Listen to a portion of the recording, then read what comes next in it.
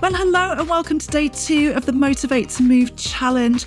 This is all part of the special Elevate series that is happening throughout this month to celebrate my 2-year podcast anniversary. And if you've got literally no idea what I'm talking about right now, then just go and listen to the trailer for the Elevate Challenge series and have listened to day 1 as well, because that is going to explain exactly what is going on. But today we're going to be talking about friction-free action. What does that mean? Well, friction is the stuff that gets in our way and that stops us from doing the things that we need to and want to do. So let's take a little example. You have got up and you've decided that you are going to do a workout today. But first of all, you find that your kit is in the wash, your leggings are in the wash, or they're at the bottom of your drawer. You can't find them. You have to dig through everything to get hold of some kit to wear.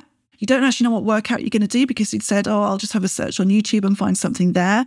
And that's going to take you extra time to actually go in there, find a workout and, get that started. And you've also not got your equipment to hand. So you've got maybe a pair of weights in the cupboard in the hallway. The kids have nicked away with your resistance band and you don't know where that is. So you've got to go locate that as well. And essentially, every one of those things is just going to create more and more friction.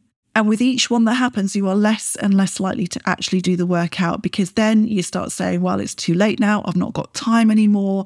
I'm too busy to do it. So I'll do it another day, right? So we've created lots of friction there. But we can also create friction in our minds. And this friction is often subconscious. So, yes, we can make excuses about I'm too busy, it takes too long, etc., etc. But there can also be a lot of stuff going on around things like, I hate exercise. It's not going to work for me anyway. This is just easier for other people to do. I can't do this, right? And we're not always necessarily aware that we're thinking those things, but they're definitely going on deep down. And believe me, every single one of us has got a block in there that is happening for us and that's creating even more friction for us.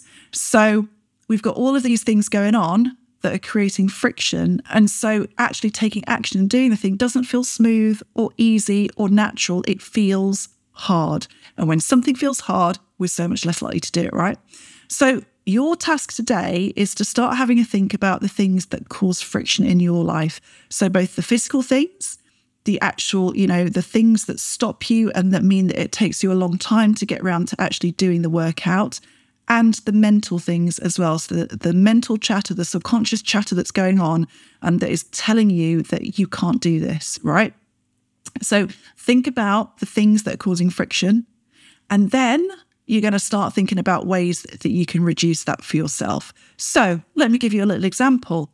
If you were to come over and join the ChickFit Members Club, which is my online fitness membership, that could be a way of reducing friction, because each and every time you log in, you know exactly what you've done, because you can see your progress through the program that you're doing, and you know exactly which exercise or which workout is coming next, right? So you just have to log on and not think about anything else, right? It's there, it's for you. I've thought about it, I've done the work for you. So you just log in and you do your workout, and that is one way of reducing friction, right? Because you always know what you're doing next. And it reduces the option for you to say you don't know what to do or you don't know how to get started, because it's all done for you.